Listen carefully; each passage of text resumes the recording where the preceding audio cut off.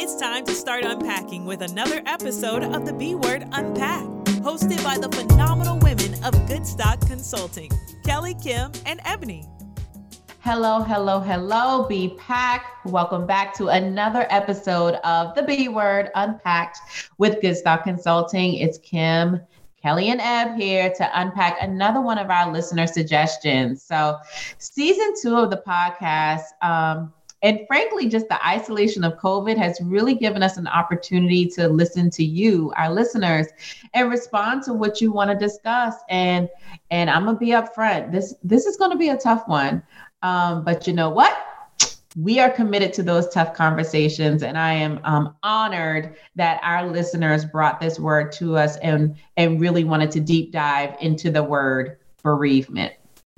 The word even sounds heavy, right? But unfortunately, it's one that we all know way too well, especially given the hundreds of thousands of lives we've lost in just 11 short but long months. I feel like we're living in dog years or something with the way that COVID makes time feel, but we have lost so much in these 11 months. And I think we all can resonate with the sense of bereavement. I'm not just talking about those we've lost to COVID, but consider the people that we've lost just due to the quote unquote normal causes of death, right? The things that we can't always control. Did you know that nearly 3 million people die each year in the United States? That's 3 million. That's on average. And nearly 6 million across the world. Okay, that's outside of a COVID year. So with COVID added on to these average statistics, I'm just going to be floored by what we see by 2021.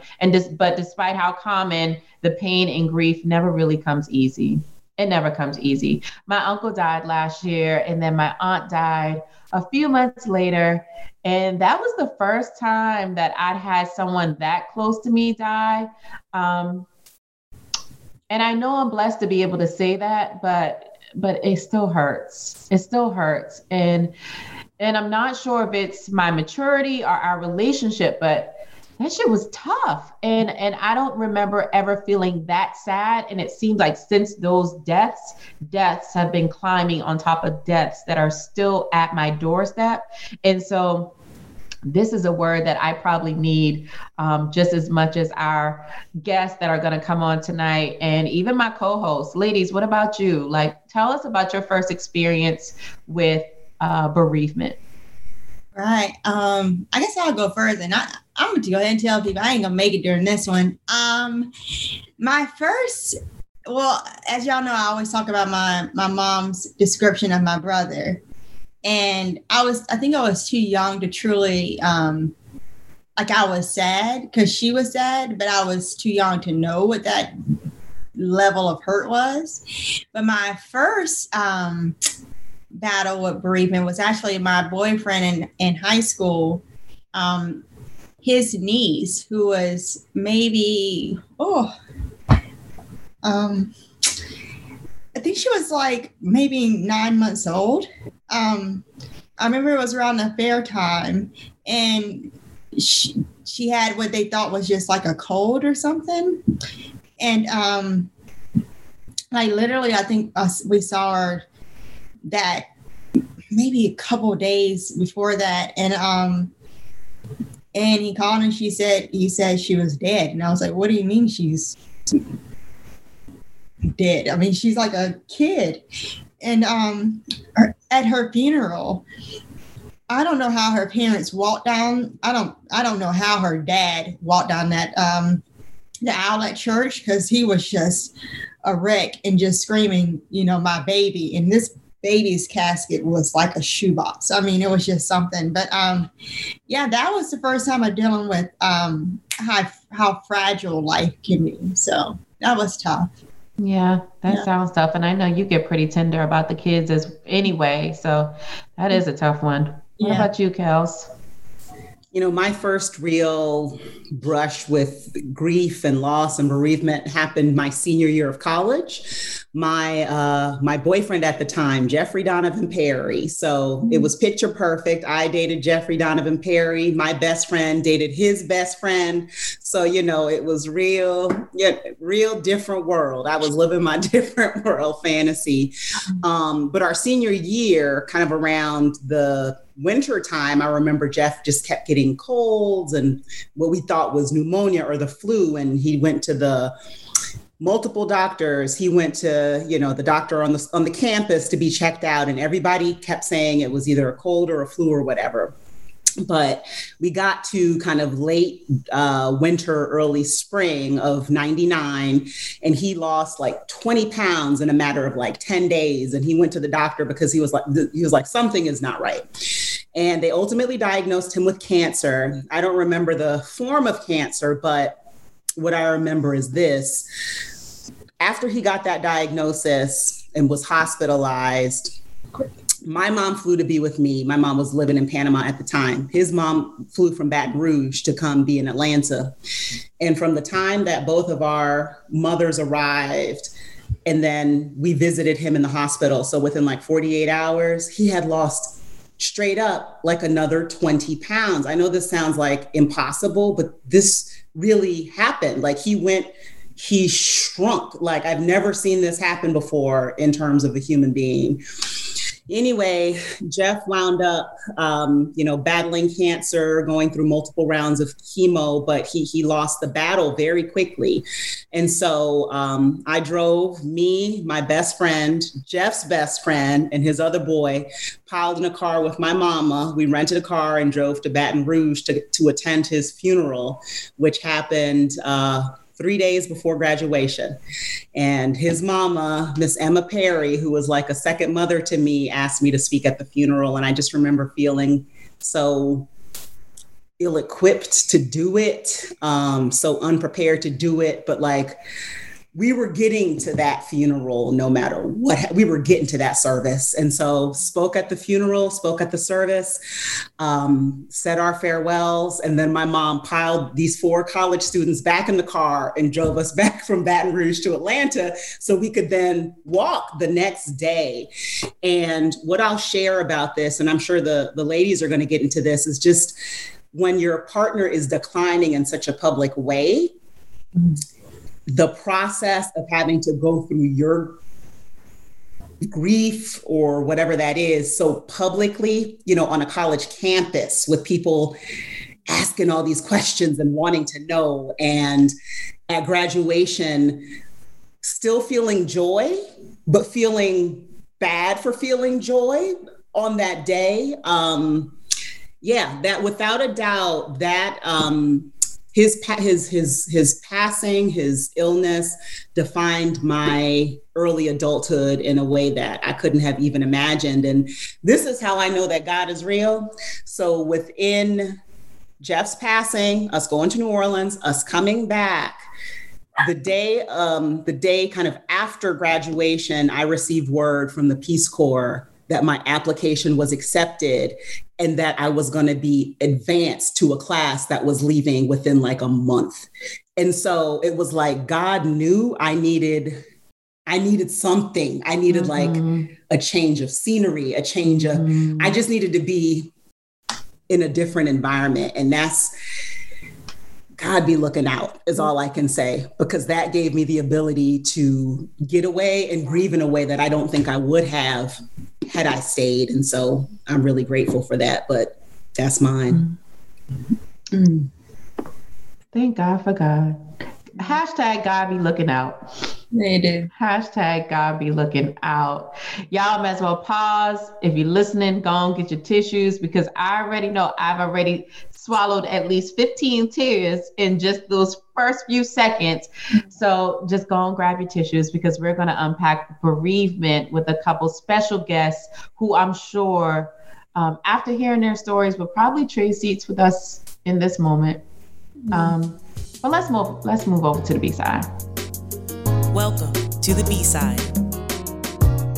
All right, guys. So with us today, we have 2 very special women.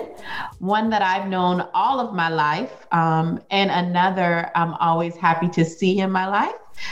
They are bonded by a common experience of losing their husbands at a young age in the midst of building their families and careers. So our first guest is Latrice. She's a mom to 5-year-old Chase, Raiden Chase, and an assistant principal at an elementary school. And our second is Alicia. She's a mom to 2 kids, and she's also a nurse. Both lost their husbands suddenly, and she recently had a smoothie truck. So she's an entrepreneur as well. But both lost their husbands suddenly less than a year ago. And asked to share their stories as a part of their healing and to show other young widows that life will go on. And I'm so amazed by these women and their courage and their strength. But I'm going to pause right here to have them tell you a little bit about themselves and their story, and sharing only at their comfort level. So who wants to start first? Teresa or Alicia? Go ahead, Teresa. So, like Kim said, I am Latrice, 37 years old. I lost my husband of 9 years in February. We were together for 13 years, but married for 9, and we share a handsome 5-year-old son. So, as far as sickness, there was none. I mean, he had high blood pressure, but on meds that he took. But there was no type of him being hospitalized or anything. Just sudden, one night after putting Chase down and us actually lying down in the bed, he started a faint coughing, and then said, babe, I don't feel like I can breathe, but I'm going to go outside just to get a breath of fresh air. And so I said, okay. And so he went outside and then came back up the stairs and said, babe, I think you're going to need to take me to the hospital. All right. I think you're going to need to take me to the hospital. But I said, well, if you can't breathe, we'll just call the EMS. So we did. The EMS came. And I was under the impression that he was having an asthma attack because I knew he had asthma when he was young. Never had any problems with it when we were dating, but I figured, hey, maybe a flare up, something like that. And then after I realized they wouldn't allow me to ride in the back of the EMS, that it was serious, because just 2 days before that, a student of mine had to go to the hospital and they allowed me to ride in the back of the EMS. And when they told me that I couldn't, and I saw the 2 EMTs that came, got in the back of the EMS, and the firemen actually drove the EMS to the hospital, then I realized something was wrong. So I just assumed he's having a heart attack. And as I'm riding in the EMS, I'm saying, oh, he's having a heart attack. Okay, tomorrow I'll call HR. I'll go out on FMLA. We'll figure this out. Maybe he's going to have open heart surgery. That's what I'm thinking, because I'm such a planner in my mind. But then I realized something's wrong, because the fireman is just a wreck. The fireman that's driving the EMS. He didn't remember how he got in the subdivision that we live in. So I had to show him how to get out. When we got to the hospital, he didn't know how to get to the emergency room. So I had to show him. When we got out of the EMS at the hospital, he didn't know how to open the door. And so here I am telling him, you need to do this or you need to go that way. So I was like, he's nervous about something. So something's really wrong. And so I look in the back of the EMS and they are working on my husband, I guess doing CPR or whatever it is. And so I couldn't stand to look. So I just kind of rushed off my sister-in-law. I told her to meet me there. And then my dad had actually followed me there. And so I ran into the waiting room to meet my sister-in-law.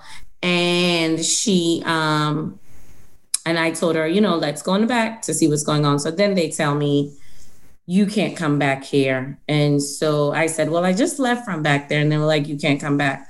So at that point, I'm nervous and I'm crying. And then they tell me, hey, we're going to allow you to move to this room. So I'm thinking, okay, well, maybe it's because I'm crying too loud and it's a hospital. So we moved to the room, and not 15 minutes later, they come to me and ask me, so tell me a little bit about your husband. And I did. And they asked me, well, tell me a little bit about what happened tonight. And I told them that. And then they said to me, unfortunately, Mr. Smalls has passed away. And the only thing I could do at that time was to fall on the floor. I didn't pass out or anything. I just fell because I just felt like I felt life leave my body. And so then we get to move to the room where he is, and I see him, and he looks as if he's sleeping. But then I see that this is about to be my new reality. But me being who I am, I'm crying and thinking at the same time, how do I move forward? We need to call this person. We need to call that person. Never taking the time to say, honey, your husband just left you. Just thinking about what needs to be done, I guess, because that's what I do in my daily profession. I'm the one that gets things done. But when I get home and realize that I'm coming back to a home where it's just going to be me and my son for a while, my son who has never known life without a father, my son who has had his father walk through the door every day. They play, they wrestle, they joke. Then reality sinks in. And the only thing I could do was to kneel down in the front of my couch and just fall on my knees, calling on God, just talking to him, saying how I felt. And I felt myself grieve. That happened late Wednesday night, early Thursday morning. So I've allowed myself to cry all day Thursday. My family is very supportive. Kim will tell you that as well. Like, her mom was one of the first ones that showed up at the hospital. Her sister just basically took my phone and answered it all day.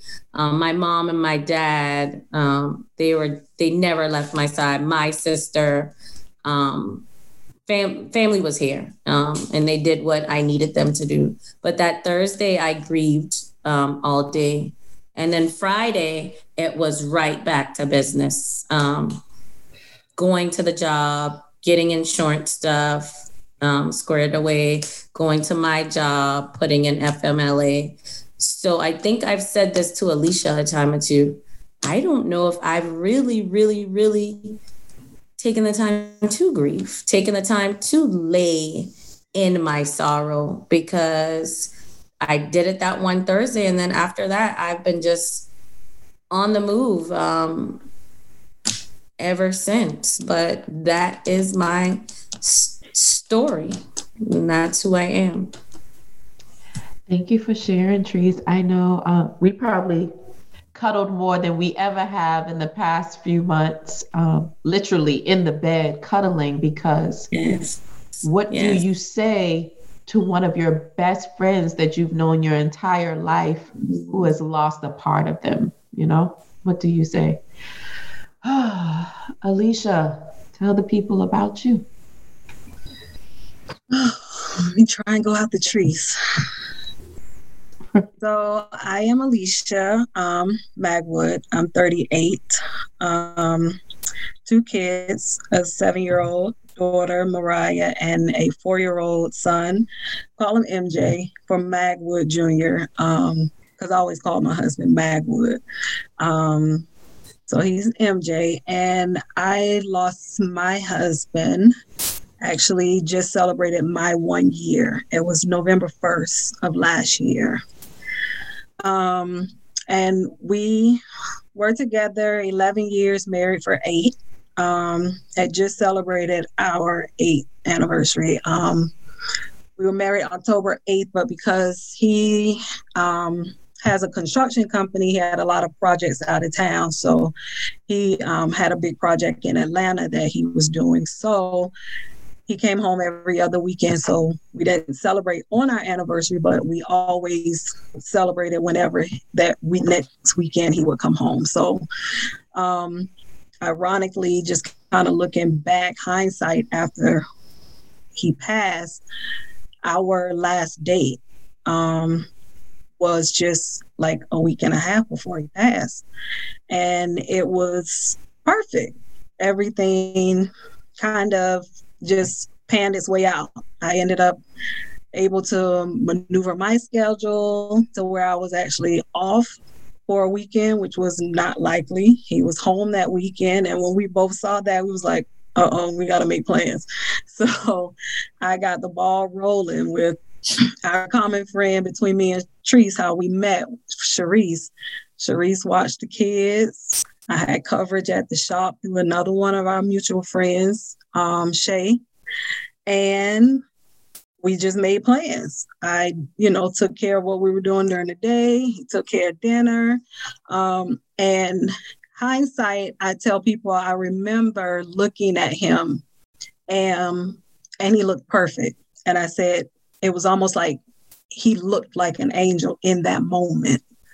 And because of how it all kind of panned out for us to have have a wonderful weekend just out the blue, I feel like that was done because of what was coming. So we celebrated that weekend. He went back to Atlanta. No issues, no health issues, no medicine, no complaints of anything. Active, hard work. I mean, he's construction, he's a steel guy. He's toting steel every day. And I remember like it was yesterday, because I'm off. I'm running errands and I get a phone call from one of his guys. And immediately I'm assuming I know what it is because it was something I needed to do for him. So as I'm answering the phone, I'm turning around thinking that's why he's calling, because I needed to go pick up something. And his voice and him saying, I think he asked me, was I sitting down or something? So I pulled over and he said, something happened. He's not at the site that Jamal's on. He's here in Charleston, but they called him. He called me and he said, you need to call this guy. Something happened. So it doesn't sound good. So I call. The guy answers and he's like, you got to get here. Something happened. I'm like, what happened? I'm thinking, it's construction. He fell. Something, like just something mechanical with the job site. But the guy's like, no, he's not breathing. I'm like, hold on. What do you mean he's not breathing?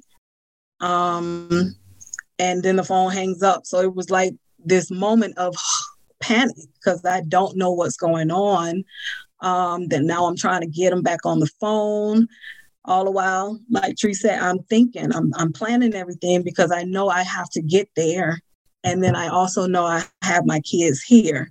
So as I'm trying to get him back on the phone, get to the shop, because I actually had a shop. I had a brick and mortar business. And so get back to the shop, I still don't know anything. I walk in the shop. Luckily, nobody's in there at the moment. I lock the door and I go straight to the back. And I'm trying to get them to tell me what's going on. And all they could tell me is they're doing CPR, waiting on the EMS. That's it. So being a nurse, I'm like, okay, it's only a few things with his age and no medical history that it could be. So I'm just still in the mindset of, okay, he's going to be okay. I just got to get there. So got the daycare owner to drive my kids to Columbia because ironically, that's where they were going to go that weekend. Already had their bags packed in my car to take them to Columbia. So I left their seats and their bags at the shop. And luckily, Shay was working at the shop and she drove me to Atlanta so that I didn't have to drive myself because I was going. So on the way there, I still don't know anything, but I'm planning. I'm calling people. I've called everybody I know in Atlanta, get to the hospital because that's where I'm from. So I got everybody en route there. Then I get a call while I'm on the road from the hospital that he didn't make it. And immediately, I guess I kind of lost it. Shay, has reminded me of kind of how I was in that moment. But even in that, I still knew there were things that I had to get the ball rolling on. I'm calling his people. I'm calling our banker. I'm calling project people because this is what I did with him. This is how I helped him. He's no longer here. So I have to, in the moment, figure some of this out. And the whole way to Atlanta, I'm literally calling people, emailing people, trying to get stuff in line. Because I mean, that's just who I am. So then when we get there, everybody's there that I called, even people I didn't call. And they walk me to the back, and he's just perfect. Like nothing. There's nothing. Like Tree said, he just looks like he's sleeping. And in that moment, that was reality. Like I could not, deny it. I could not look at him where he was and say this wasn't real. And from that moment on, I've really been busy. And that's like Tree said, I know that I have not grieved properly because he had a business. So in the midst of all of that, I'm talking to DOT people. I'm talking to general contractors trying to figure out am I going to stop work? I'm not the company, but I have to now make these decisions. He has employees that, payroll. I mean, I had to sit in that moment, put my grief on the back burner just to line stuff up in that moment.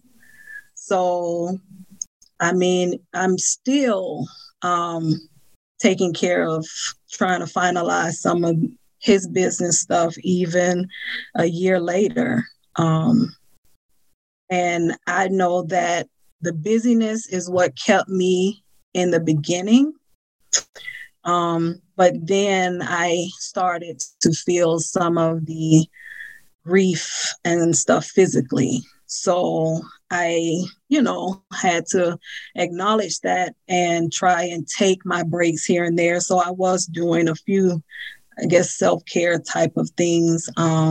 But then I fall right back into busy because I have my shop. So in the midst of ironing out some of his stuff, I have to figure now who's going to cover the shift for us to cover me so that the shop can still stay open. And the girls did. They covered the shifts. I didn't have to physically be in the shop in the role that I was. But after so long, that too changed. They couldn't keep up, covering the shifts. And then COVID hits. So in the midst of, I've lost my husband, I've had to close his business. I lack all motivation and even drive, passion to even do what I was doing. After COVID hit, I went ahead and closed back in March, just temporarily until we could kind of figure out safety stuff, if the girls were comfortable. And then I finally decided in May to just close permanently because I knew I am not motivated anymore. And the capacity that I was in at the shop, I was still hands-on 8 days a week, pretty much. And it was too much between that and the kids, and now they're homeschooling. It was a lot. So I closed the shop down in May with the intentions that I would run the truck. But still the motivation is not there. So I can't do it until I really, I guess, grieve properly, start better healing, and then see if the passion comes back. Yeah. I think something that I hear that's common again between you and Treese is this resiliency, but in this strength, but almost a strength that can be overworked. You know what I mean? Like you guys have really leaned into that superpower that you have, which I think is beautiful, but talk about how you guys met and how you try to balance each other through that, through that strength to allow some vulnerability. Like I love, Alicia, when you said, I just don't have the motivation. I don't have, like, just to admit that. I know that's hard for you, just knowing your personality, you know? So tell me how your relationship with Trees, how you guys met and how you guys have really used that relationship to kind of allow yourself that space and grace. Yeah, so I knew Trees, of course, through our mutual friend, Sharice. And then finding out that her husband passed after mine definitely hit home. And it was almost like, you know, being that it was new to me, I knew how I felt. And I wanted to know how she felt, how she was doing. But then you just don't know if it, you know, for someone else, if they're ready, if they want to talk about it, or, you know, like that. So Sharice, you know, kind of was like, I think y'all need to talk. I said, you know what? Yeah, we need to. Because it's a different type of bond when you know someone truly knows exactly what you're dealing with. Those late nights, those questions, those thoughts, like it's not one of those conversations where it's like, you know, this person's just saying this because it sounds like the right thing to say, or, you know, but they really know what it is you're going through, and they're not telling you anything that they themselves aren't trying to do as well in that same moment. So after we connected, the bond just really grew between us.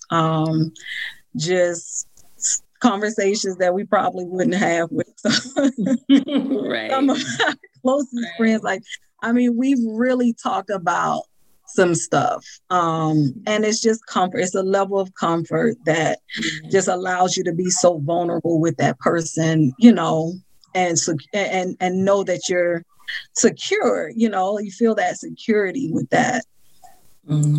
I can remember the day we connected. I had an awful morning that morning. And I just called Sharice and could not even get my words out because I was just in tears at my desk crying. And then finally I said to her, I need to talk to Alicia. And Alicia texted me and said, hey, I'm available. Call me when you can talk. And then I did not call her that day. Or I did call her that day, but we did not talk that long. And I think she texted me that night to check on me. And then we eventually spoke longer. And like she said, we just immediately connected as if we had known each other forever. We shared stories, we shared secrets. And never thought twice, like, you know what, this is really our only third conversation and we're really telling each other these things. Never thought that. And I feel like Alicia just goes along with my foolishness, if that makes sense. So when I want to be a whiny baby, she's listening. When I come to her with these ideas, she's like, okay, like our first idea was, why don't we try to find some other widows and just start a group? And she was like, okay. And we did it. Like we have about 3 or 4 other ladies that we meet with monthly that have lost their husbands as well. And they're young and they have young kids. I think, Alicia, that has helped with our healing as well. I know what helps me most is helping somebody, if that makes sense. And so Sharice was our bridge that helped us to meet each other and connect with each other. And it's been going on ever since. When I called her with this, hey, we're going to do an interview. She's like, what? And I'm like, yeah, you'll be okay. Here's the script. That's awesome. So that's awesome. Yeah. It's like, she's my new husband. Hey, you know how the husband agrees with whatever you say, like, okay. Yeah. Happy wife, happy life. That's right. I have a question for the both of you. So, you know, you're both young mothers and you described the group that you brought together of widows and the fact that, you know, a lot of these ladies have children too.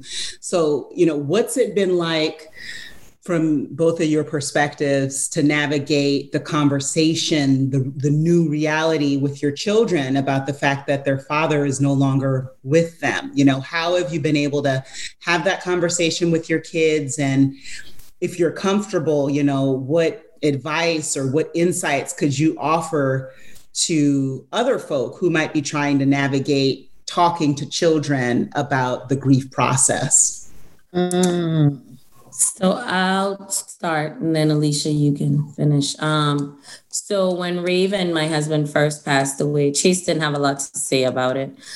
He would say random things, and going back to Kelly, you said in the beginning, this is how you know there's a God. He was how I knew it was a God, because when Raven first died, the second day, that Friday, he said, "So you think we're going to be able to do this?" And I knew what he was saying, but I questioned him to see what he would say. And I said, what is this? And he said, "You think we can do this?" And I said, "What?" And he said, "You think we can live without Dad?" And I said, "I don't know if we can, but we're going to learn how to." And then a couple of days before the funeral, he couldn't sleep, and he tossed and he turned. And finally I woke him up and I was just like, "Tell me what's wrong." And he said, "I miss my dad." And I said, "I know you do. I miss him too." And I said, "And while we're missing him, what is it that we can do?" And he said to me, "We can hold on." Coming out the mouth of a 5-year-old, and he just turned 5. And so I was saying, this is all God, with the things that he is saying. Nothing but. Yes. And so he said, "We can hold on." And I said, "You're right." And then I said, "Well, what can we hold on to?" And he said, "Each other, the memories." Again, this is a 5-year-old. But after that, still didn't talk about it as much. He was kind of quiet about it. And now I see him talking about it more. How much he misses his dad. And he says the other night, about a week ago, he said to me, "Why did God have to do this to us? Why did he have to take?" He'll say, "Our daddy," because I refer to Raven as dad. So he'll say, "Why did he have to take our daddy? That's not fair." And I just explained to him, it's life, and sometimes life isn't fair. So I would say to other widows with young kids, allow your kids to talk about it. When he's talking about his dad, I don't stop him. Now, in my head, I'm screaming, "Please stop talking about this," because I can't really handle it. But I never show that on my face because I want him to talk about it. He's only 5, so I don't want him to ever forget who his father is. And I've realized talking is healing. When you're telling your story, when you're talking about it, and he misses his dad so much. I make it my business to make sure we go somewhere every Saturday, because that was our schedule when Raven was alive. Every Saturday and Sunday would be family days. You could not schedule anything. If you were going to schedule something, it had to be after 9. And so I keep that going. And he says, every time we're getting ready to go, it would be so much better if Daddy was here. So as days go on, I think reality is kicking in for him, because he's used to this man being here every day, coming here every day.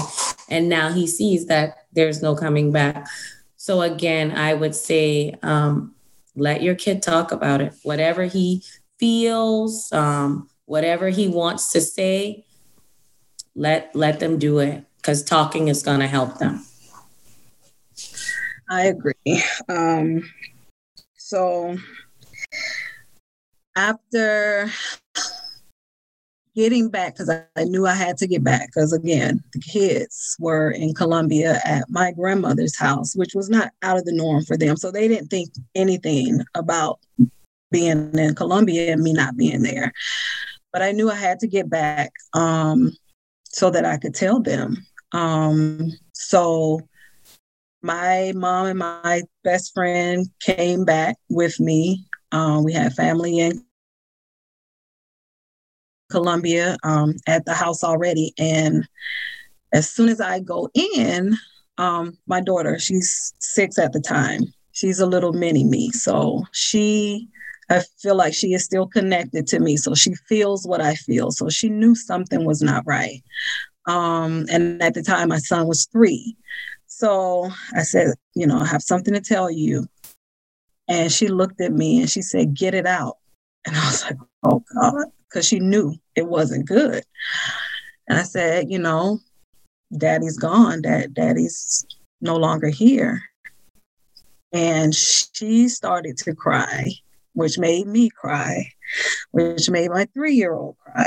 So now we're all crying, but she immediately stopped and she sat up and she said, Mommy, we're going to be okay. And I looked at her and I'm like, a 6-year-old. She went and got me Kleenex and started drying my eyes and telling me we're going to be all right. And I'm just looking at her like, who are you? How are you telling me this? And from that moment on, she showed no emotion. Not that she, and to the point of she was trying to stay strong. She wanted to be strong for everybody. And I recognized that because that's who I am. And I did not want that for her. I don't want you to feel like you have to be strong. You're not an adult. I need you to feel. So while I'm thinking my 3-year-old is not going to really understand, my 6-year-old is going to have the harder time because she was older and had, more memories and more interactions. It was the opposite. My 6-year-old is like tough as nails, don't want to talk about it because I don't want to be sad and I want to be strong. And now I have my 3-year-old who does not know how to express what he's feeling.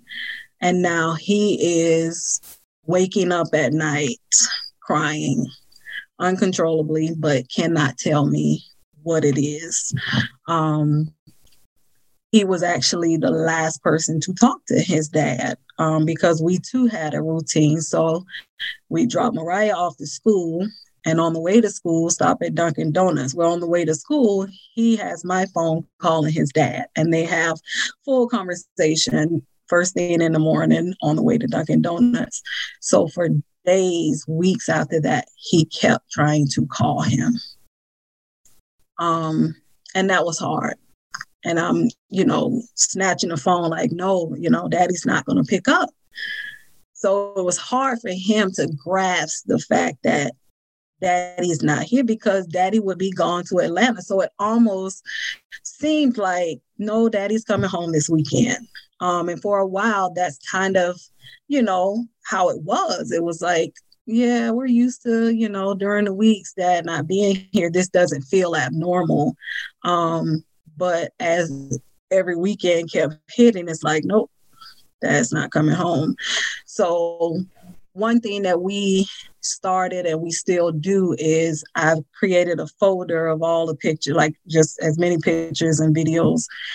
So every night we do Daddy pictures. We talk like we're talking to him and act like he's talking back, whatever he would say, whether it was funny, like crack jokes, little house jokes that we would always do. So I think that helps them. We even have voice recordings, so they will want to listen to the voice recordings. So we had the tools to kind of, and that was I didn't want them to forget. I wanted them to keep whatever memories they had. I wanted them to stay fresh. Regardless of how hard it was for me at the time, or if it was like one of those days where I just can't do it, I did it because my biggest fear is they would lose their memories that they had of him. You know what? I'm sorry, Alicia. I was going to say that reminds me of the Disney movie Coco, right? It's like your parents, your loved ones, they don't die as long as you keep their name and memory alive. Mm-hmm. And so I thought the movie was so beautiful, but to hear you guys speak about it, mm-hmm. God, it's real. Absolutely. It's so real. And to hear the heartbreak of a 3-year-old who was 3, so 4-year-old who can't even put words to his grief, I think is a message for all of our parents. Like, I mean, our kids have feelings, and they can't always, a crying child isn't always a bad child. You know what I mean? So how do we as mothers especially help them find They grieve those just words? like we do. They grieve just like we do. Or even a step past it, do we grieve? Because in listening to you, you said that you no longer find but that you no longer find joy in what you used to do. Mm-hmm. And as a doctor, so I cover the ICU, and unfortunately, there's been many people that I had to have the conversation of, I'm sorry, but your loved one didn't make it. And and I'm sorry that y'all had to go through that, because that's very difficult, especially if, as you said, Latrice, if you witnessed the CPR happening, that can be very, for that to be your last image can be tough. So my question is, the kids, I think the kids may be grieving, but in listening to you two, I wonder, have you allowed yourself to fully acknowledge, because I noticed both of you have your wedding rings on still too. Mm-hmm. Do you find it difficult to take those off at times? And do you even, I heard you mention the shop and how, you had your shop, but it was, I need to keep his shop alive because this is him. And if I let this go, it sounds like once that was let go, everything just kind of. Oh yeah. That was a difficult, decision back then, and even still now, because I had made up in my mind, if I could keep his company going, I would, and I would let the shop go, because it was part of his legacy, and I contribute his death to work. I say stress killed him, because he had it tough. He, small business owner. And I would always tell him, I don't understand this industry. I mean, the stuff that he would have to deal with as a subcontractor between the general contractors and just even his own employees, trying to keep employees in the construction industry is rough. And he was kind-hearted. If you wanted to work, you can have a job. Mm-hmm. He didn't care about what you did yesterday. If you come to work today, you're going to work. So he was very giving, and he was very supportive of his employees, that, and that was what people knew of him. If they needed a job, they can come to Jamal. And he wouldn't stop. I'd asked him, please, let's consolidate. Can we get down to one site? But he had 100% completion, and he never quit a job. So my thought was, if I can keep this going even to finish his contracts, I would do that. And I knew I couldn't do my business, but I was willing to do that. But unfortunately, it wasn't possible. And so it did. It really did kind of gut punch me, because I was just like, I couldn't finish it out for him. And then losing the desire and passion in what I did, it was another gut punch, because we did that together. So it was like losing over again and again. And it took me a while to even come to the thought of, okay, just let it go. Just stop, maybe back off. It'll come back, just give yourself some time. But I'm starting to realize that, either I know I haven't grieved properly, because I've been busy for the last 12 months. I've been running, trying to take care of stuff. So I don't feel like, I've had the opportunity. Even when I wanted it, I don't have the opportunity because I have 2 young kids. I have to figure out day to day. I actually moved from Atlanta with him. So I moved to Somerville with no family here. So even that in itself, just recently, my friend had to tell his sister, which is a whole nother topic we probably could have about in-laws, but had to tell her, like, she left Atlanta to move to Somerville with her husband. Her husband is gone. What does she have here? And, keeping her here. Like, y'all have to think about that. So I know I have not grieved properly in this last 12 months. So that probably contributes to a lot with the business and everything else. But no, I haven't properly grieved, nor do I feel like I've had, the opportunity to, just because of the way our lives were set up here. Ebony, what would you thinking about one of the questions you asked or one of the comments you made saying that you still see us with our wedding ring on. The question in my head is, when do you take it off? When do you say it's over? Because technically it's over. Regardless of how we want to accept that, our husbands have died, and we all know, even though I pray this every night, and I don't know why I pray it. I guess it's because I'm grieving. Every night I still pray and ask God to bring my husband back.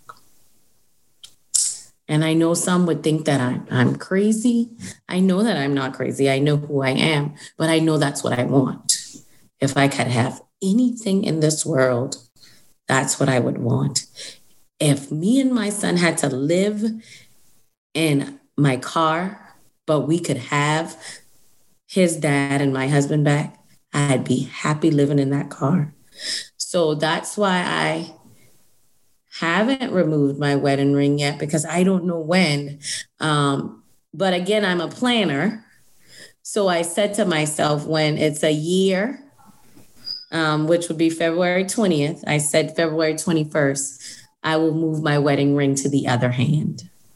Because I do want to maybe not marry again, but date again, or just have that companion again. So letting go of anything is hard. I was having this conversation with my cousins at brunch the other day. My husband owned a small painting business, and so he has a lot of commercial painting equipment. And I have a cousin that paints. He has an uncle, the one that taught him to paint. And I could easily say to them, come and get these things, but I don't want to let go. My husband was a neat freak. So his garage is like arranged. It's organized and everything. I haven't moved one thing. My dad will come to borrow tools, and I'll be like, and make sure you put it back as soon as you're done. Put it back like how you found it. Like right now, I have 2 boxes in the garage, and I'm like, I got to get those boxes out of there before Raven cracks the grave or whatever. So it's hard letting go, Ebony. And I don't know if we'll ever. I don't know, Ebony. I don't think so. No. Yeah. Yeah. You touched on something I was going to ask, like, how do you start to find, or when do you start to find that joy again? And do you feel guilty about that? I know Kelly talked about with Jeffrey Donovan and how she felt the joy of graduating, but she felt guilty about that. Mm-hmm. So how do you guys navigate those happy moments in life without, and do you feel guilt about having moments of happiness? I do. I realize I do, but I would check myself. Like the other night, I went to a small costume party. And at one point I was like having a good time. And then I actually said to myself, should you be having a good time? You should be grieving. So I actually stood up to dance, and I sat back down because I'm like, oh, should I be doing this? But I'm one of those people who always worry about what the next person should say. And I don't know why I do that, because I know who I am and I'm pretty confident, but I still worry about things like that, which is crazy. But it's tough. I have talked to another guy on the phone, and when I found myself like having joy and having a conversation with him, I would like kind of double back and be like, you know what? I'm happy, but my son isn't. So I need to stop talking to him because I want to feel like how my son feels until my son feels better, if that makes sense. So it's just hard. I think that if someone else came along, that would help with your healing because it would fill some of those voids. But I often struggle with, how is this going to help my son? So yeah, you'll get your voids filled. You'll have that somebody to go on a date with. You'll have that somebody to talk on the phone with. But what is your son going to have? So I struggle with that. I struggle with. Your son will have you. You're right. And, one of the things, Alicia, you were talking about, you said you feel like stress killed your husband, right? And whenever we don't deal with grief in a way, all of that. And when you say, what will my son have? Your son will have you. And you deserve happiness. And, we talk about God. God will bring someone in your life because your husband is bringing someone in your life because he loved you that much. And he wants. It's funny you said that, Ebony, because I was just having a conversation with Raven the other day, and I said, you left me here, so you better send me somebody real damn good.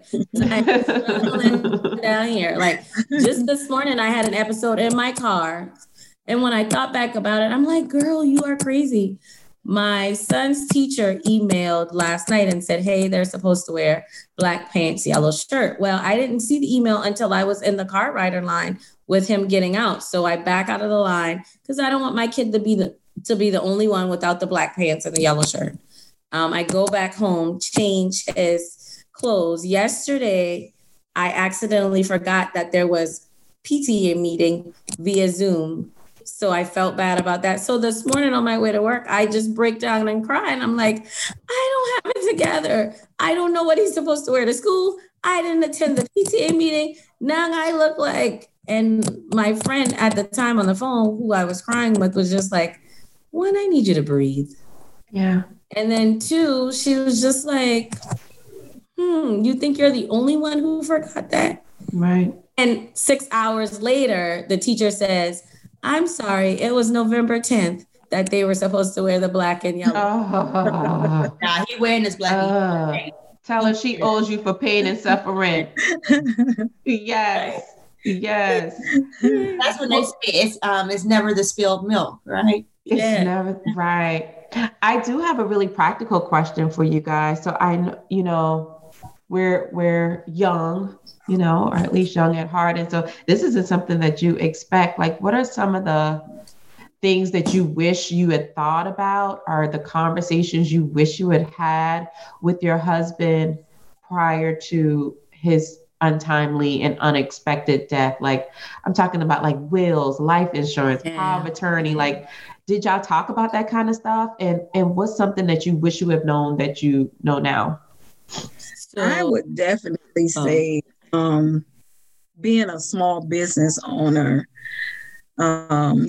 it's depending on how you start off, you're just busy from day one.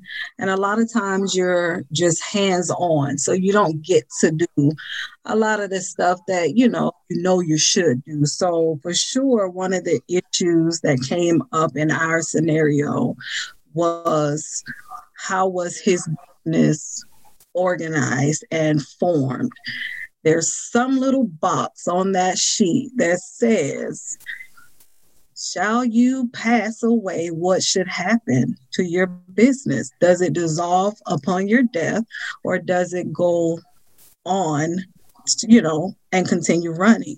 So that was one of those things that we had to battle because I don't know. I wasn't with him when he opened his business. I don't know where the paperwork is. So yeah, I don't know. So that was one of those things that I was just like, you don't think about that. I know what he would have liked, or at least I think thought I did. I thought continuing his projects would be something he wanted, but hindsight, I said, no, it wouldn't have. He would not have wanted me to carry that burden, that stress. To piggyback on you, Ebony, that's a constant battle for me, acknowledging my level of stress, because I've said several times, I don't want to take on that stress and end up the same way. I don't want stress to take me. And would he have wanted you to sacrifice your own dreams and businesses to try to maintain his in an industry that you don't even understand?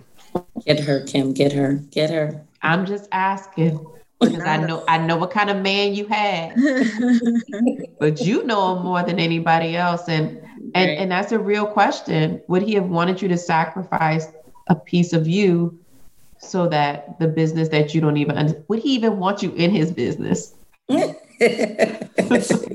Clearly not. He didn't have nobody in his business. That's why nobody run it out there.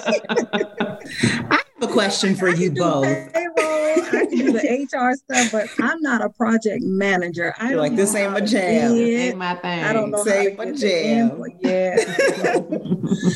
I have a question for you both. And this kind of comes down to, well, clearly you're surrounded by a support system. So you found each other. It sounds like you both have supportive parents and siblings, and you've built community.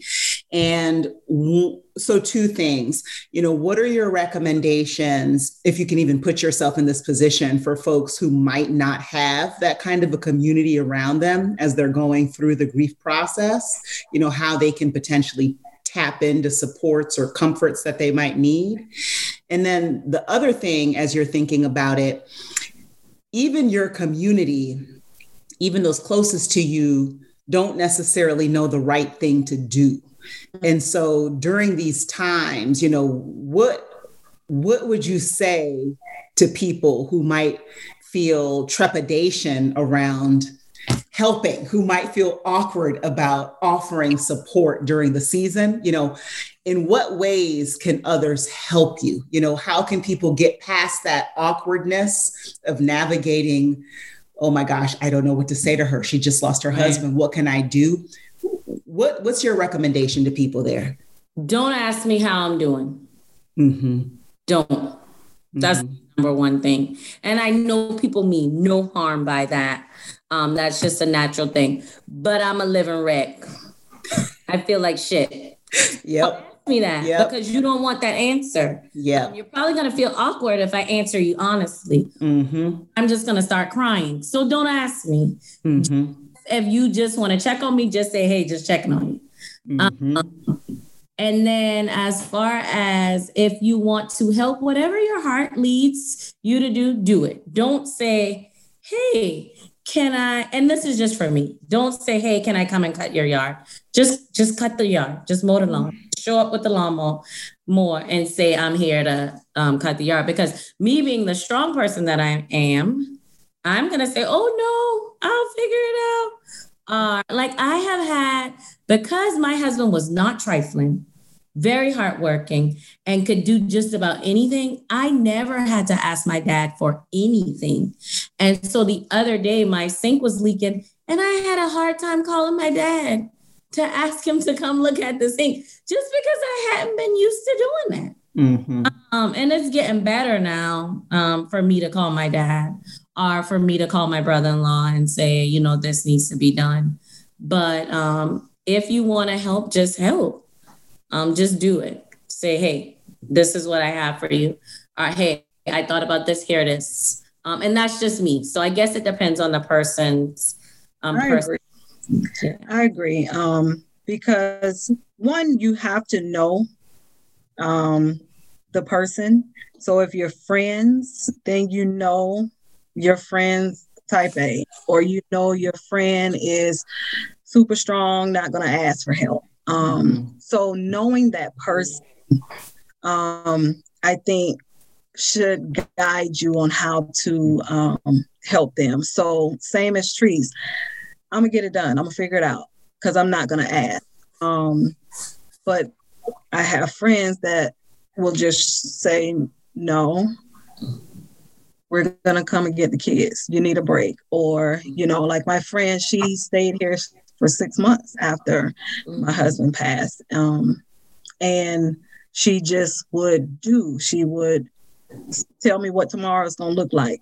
Tell me, we're low on this, or you need to go to the store. Like, she kept me on schedule because even though I'm not gonna plan the next day, I'm gonna figure the next day out when it gets here. But she knows that that's gonna stress me out. But I'm gonna let it stress me out because I'm gonna get it done. But knowing your friend and knowing that person, just do it. Because if you ask, hey, do you need anything? I'm gonna say no. So I had someone, I'm going to come cut your grass for the rest of the summer. Okay, good. Because I'm going to go cut it if, whatever. I'll go cut my grass. But it's just do something. Like, just don't ask, just do. And it's unfortunate for anyone who has to go through a loss and don't have a support, because I don't know. I don't have a clue how I would have done it if I did not want my kids. If I didn't have them, I don't know how I would have up the next day. So they keep me getting up. But then too, if I did not have my close circle, and I've even narrowed circle down to corner, the people in the corner with me, because when back is against the wall, ain't no circle. Preach. Corner with me. Preach. Those are the ones that just do without asking, without having to ask. And I feel like during this process revealed who the corner people are, who your circle people are. Talking to you, whoever listening, talking to you. And the ones out in the seats watching. So when you go through something like this, it does reveal itself to you. Yeah. I can imagine it's the people who don't even realize they're being careless with feelings and times and laying things on your plate when you're like, I don't have room on my plate right now. Don't call me and ask me for nothing. I wonder too, was it difficult for you if people were sharing even joyful times in their life? Did you feel, or did you even have these instances of where people would want to share something that you would otherwise want to celebrate with them, but you're like, don't you realize that I am bleeding right now? Like, how did that happen? I got a scenario with that, and I have a friend that's engaged and her wedding got pushed back because of COVID and everything. And we were supposed to go do the bachelorette party in Vegas and all kind of stuff. So she reached out to me and she was like, I was afraid to ask, you to go with me to look for the dress and stuff. And I said, no. I said, I appreciate that. I said, but I love. Like what I had, as much as I miss it, it was good. So I don't have a problem sharing and being involved with other people and their joys and their joyous times and, happy moments, because in that moment, it also lifts me up. It also brings me back to the good, the good times. So for me, it does not bother me at all. But I do appreciate and I understand, anyone that would take that into consideration. But for me, it doesn't bother me. Trees, what about you? What about when people talk about their husbands or share a good time with the husband? Is that something that how do the people around you, how should they navigate that? So in the beginning, when it first happened, it was like in my mind, I was like, I don't want to hear about your husband. I don't want to see your new baby. Like, actually, there was a time or two where I would log off social media because I didn't want to see anybody happy because I wasn't happy. But I think I've since, I don't want to say mature, but I've since gotten to a place where, I've realized you will find joy when you're happy, genuinely happy for others. And so I've accepted that and realized that it's not that person's fault that you're going through what you're going through. And eventually one day you'll be back to where they are, or you'll be in a better spot. But yes, in the beginning, I didn't want to hear about what your husband did.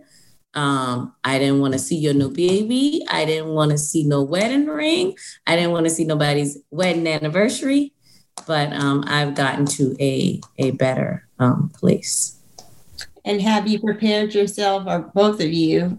You said November 1st was your husband, Alicia. So you went through a set of holidays. Yeah. How is that? And Latrice, with this being the first year, how are you preparing yourself? So, and this is where I'm going back into my dark spot. I find myself getting really sad because Christmas was a big thing to him. Mm-hmm. My son still believes in Santa Claus, so who's going to play Santa? Or I was walking through Target today, just looking at Christmas stuff, and my initial thought was, I should buy those pillows for my porch. And then I was like, I don't even want to celebrate Christmas. I was just talking to my dad 2 days ago in my garage, and I'm like, I don't even think I'm coming out for Christmas. So I was telling my boss, where I was being transparent and real with her, I find myself going back into a dark spot because, again, like I told you guys the last week or so, my prayer every night has been, I want my husband back. And I think it's because the holidays, and you can try to prepare yourself for what's to come, but it's uncontrollable. Yeah. And it's heartbreaking. And also, I just kind of wanted to go back to one thing that Kim asked. What would you tell another woman how to prepare for something like this? Get a will. My husband has 2 other kids because my husband was 10 years older than me. So he has some older kids. And I often say to myself, I wish he had actually written what he wanted them to have versus me trying to guess and figure out, because I'm a fair person. Whether they're my kids or not, they were his. And so I want to be just as fair to them. And I don't want my son sitting and reaping all the benefits. I want to make sure that it's evenly spread out. So regardless of what age you are, because death has no number on it. If you're in a marriage, if you're single, hell, get a will so that people don't have to figure things out. It's already written. This is what needs to be done when I pass away. Amen to that. Absolutely. I'm going to wrap us up because first of all, can we acknowledge that this is the quietest Ebony has ever been on the podcast, because she's about to cry all her eyeballs out. But she made it through, and she made it through because I think you guys made it so easy to come into your lives and to connect with your story. So thank you. Thank you for that. Thank you for that. Let's move into our last segment of the podcast. Let's be bothered, y'all. #be bothered. This is the segment of our podcast where we give listeners advice about whatever is the B word that we just unpacked. So I'm going to ask the ladies, and Treese and Alicia, you feel free to share in too. What's one nugget of advice, encouragement, or support that you would give a person who is grieving right now in this season? Kelly, let's start with you. Sure, I'll hop in. I have 2 nuggets. I'm not going to follow instructions this time, Kim, but the 2 nuggets that I have are, one, to really allow yourself time for the grieving and mourning process. It takes so much time. I think the first year you're in such a daze, and to both of y'all's point, you hop into operations, depending on your personality or how you're positioned in your family. You're doing the will, you're doing the trust, you're closing bank accounts, you're divvying up assets, like you're in response mode. And based on the therapy that I've gone to, based on my own personal experiences, I found that in grieving the loss of my mother, it's not really until year 3 that you're even in a position to allow yourself to grieve, to even get there. And it makes me think about other cultures where women would wear clothes of mourning for a year, for 2 years, because there was a recognition that it took a process and people were able to signify, I'm in grieving. And I hate the fact that Latrice, you talking about you were back at work it was Alicia back at work in an instant. And I felt the same way after the passing of my mom. Like, when do you go back? What's normal? What's not normal? Am I weird for thinking it's normal that I'm going back 3 days after I put this woman into a box? Like your brain spirals out. And so that would be the first thing, just allowing yourself the time and recognizing it might take far longer than what you anticipate. It's not going to be a year. It's going to take time. And then the other thing, kind of going back to the beginning and just kind of the lightness in all of this, is that the allowing yourself the joy piece. Like, I feel like guilt is a useless emotion. And so really getting comfortable after somebody close to you passes, like Latrice, you said, like, I was feeling happy. I'm at this party. I'm feeling kind of good. Like, don't second guess that. Please don't second guess that, because what we all know to be true is those people that we love, those loved ones who have passed on, they want joy for us. That's what they contributed to our lives. And so never question when you start to feel that spark, whether or not it's the right time. There is no right time for joy in this process. And so just lean into those pockets when you can find them. That was good. I always think, so like I said, in the ICU, I unfortunately have to deal with this a lot. But one of the things that I think being in the ICU has really drawn me closer to God, because it really does help me to see how we really are not this body. And what do I mean by that? So when I'm talking to people who are grieving in the ICU or their families, I always tell them, if I can take my heart and transplant it into your body and wake you up and you're still the same person, then you're not your heart, right? If I can take off your arm, if you can even, for the morbid side of me, if you can even have a stroke, and after that stroke, you're still unable to move this part of your body, but you're still exactly who you are, then you're not your brain, you're not your heart, you're not these limbs. And so when you're looking at it, I translate it to science a lot, because if I can put electrodes on your chest and read the electrical pattern of your heart, or if I can put electrodes on your brain, on your skull here, and read the electrical pattern of your brain, we really are sources of energy. And if you look at the first law of thermodynamics, it says energy is not created nor destroyed, it merely changes forms. And so I do believe when you say that the number of coincidences that brought you two together in the first place, of a random friend that within months of each other, you're going through this same process, and how coincidentally we had the same days off this weekend and everything was perfect. None of that is by coincidence. And it's always going to line up, where it's never going to be on coincidence. And if you take time to pause in the grief, and not to say that grieving is bad, grieving is good. It's a normal process. But if you pause, you'll see that that person that you love shows up in a different energy form every single day. And it might be, a stranger walking by and just smiling at you. Or it might be if you're sitting outside and you hear a bird chirping, and that's them saying, I love you. Or a gentle breeze that goes by, that's like a hug, like they're constantly trying to tell you that I see you, that I do love you, that's never changed. And I actually do want you to be happy because I love you, you know? And so, so that's what I would tell people who are grieving is that if you want that person around, if you open your eyes, you'll see them in every single thing. And that is so true. Kids, yeah. Yeah, that's it. Alicia, what about you?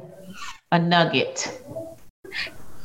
Oh, my nugget. When you said that's so true, how do you see your husband?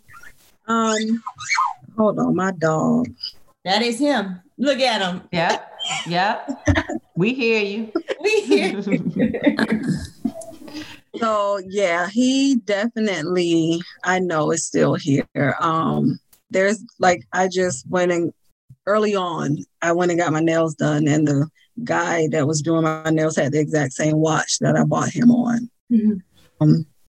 I'll be listening to Pandora, and I don't know how many times our wedding song will play. Mm-hmm. My son will do something or say something that'll remind me of him. So I get signs so often that he is still here watching us. So I hold on to that for sure.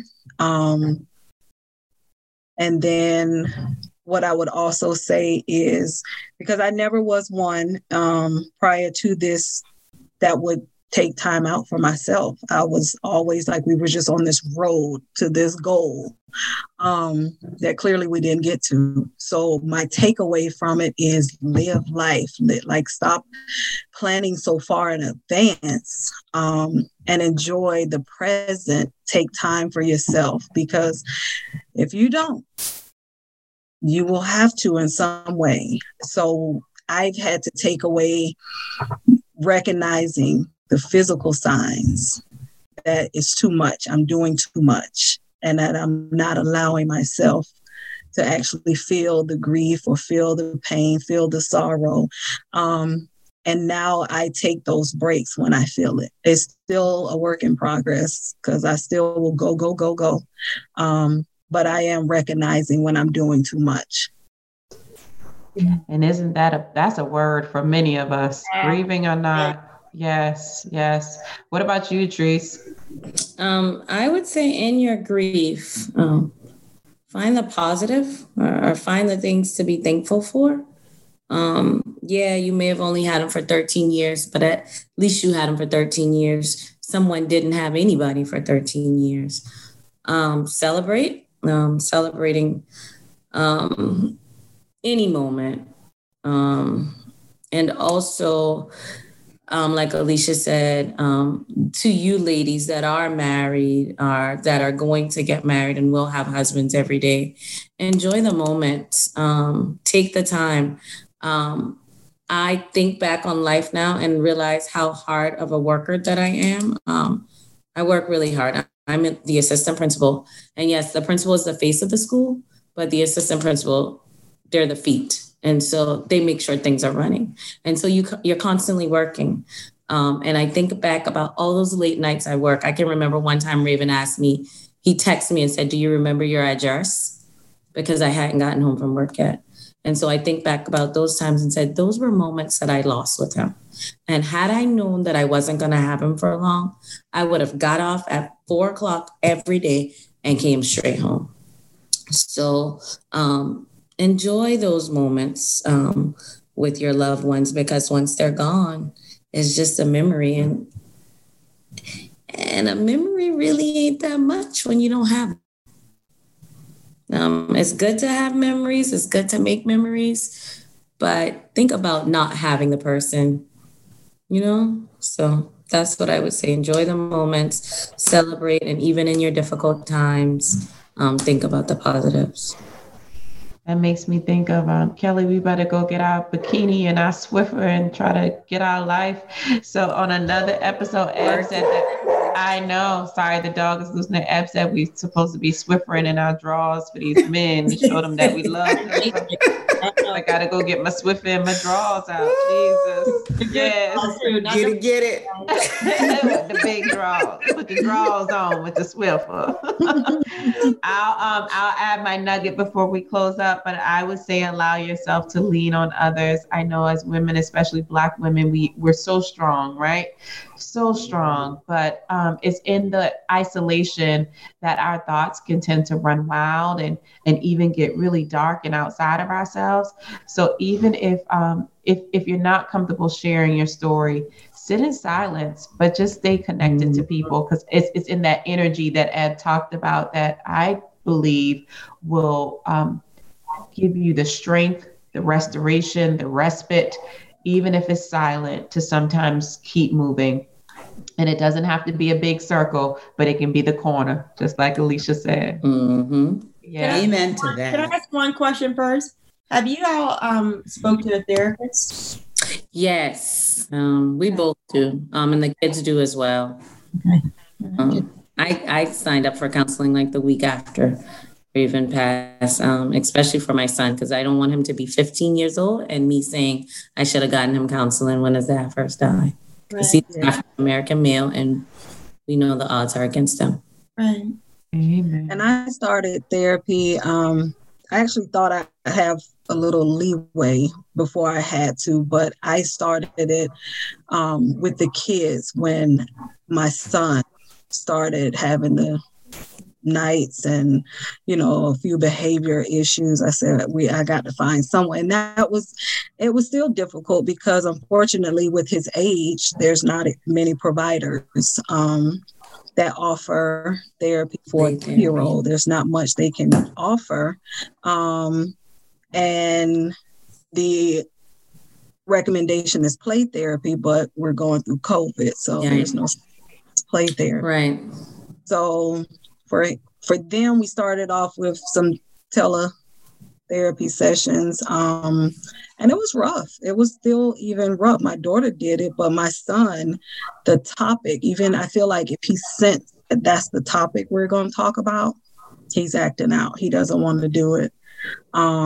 So it's been hard with him to do therapy, but I allow him his time to feel. We talk. I try to get it out of him the best I can. And I feel like, just what we do day to day with talking about him, pictures, videos, and all of that is helping him now. He can talk me, both of them, they can talk about it fine. So as he gets older, then, I'm sure therapy would help more, but for him, it's not doing much.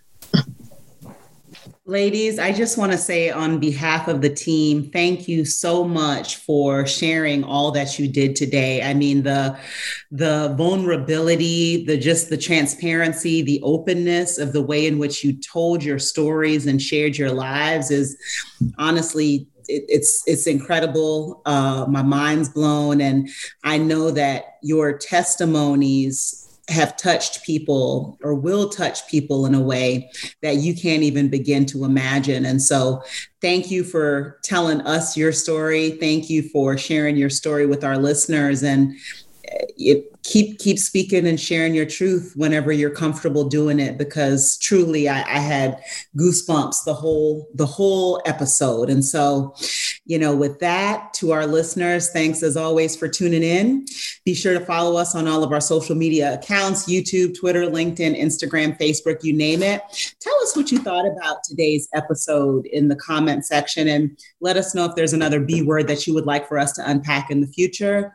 BPAC, until the next time, stay positive, practice self-care by taking care of the gift of yourself, your mind, and your body. And to everybody out there, let's keep unpacking. Y'all. Thank you for unpacking another B word with Kelly, Kim, and Ebony. Follow the B word on Instagram at the B word unpacked, and follow Good Stock Consulting on Facebook and YouTube. Learn more about Good Stock at www.goodstockconsulting.com.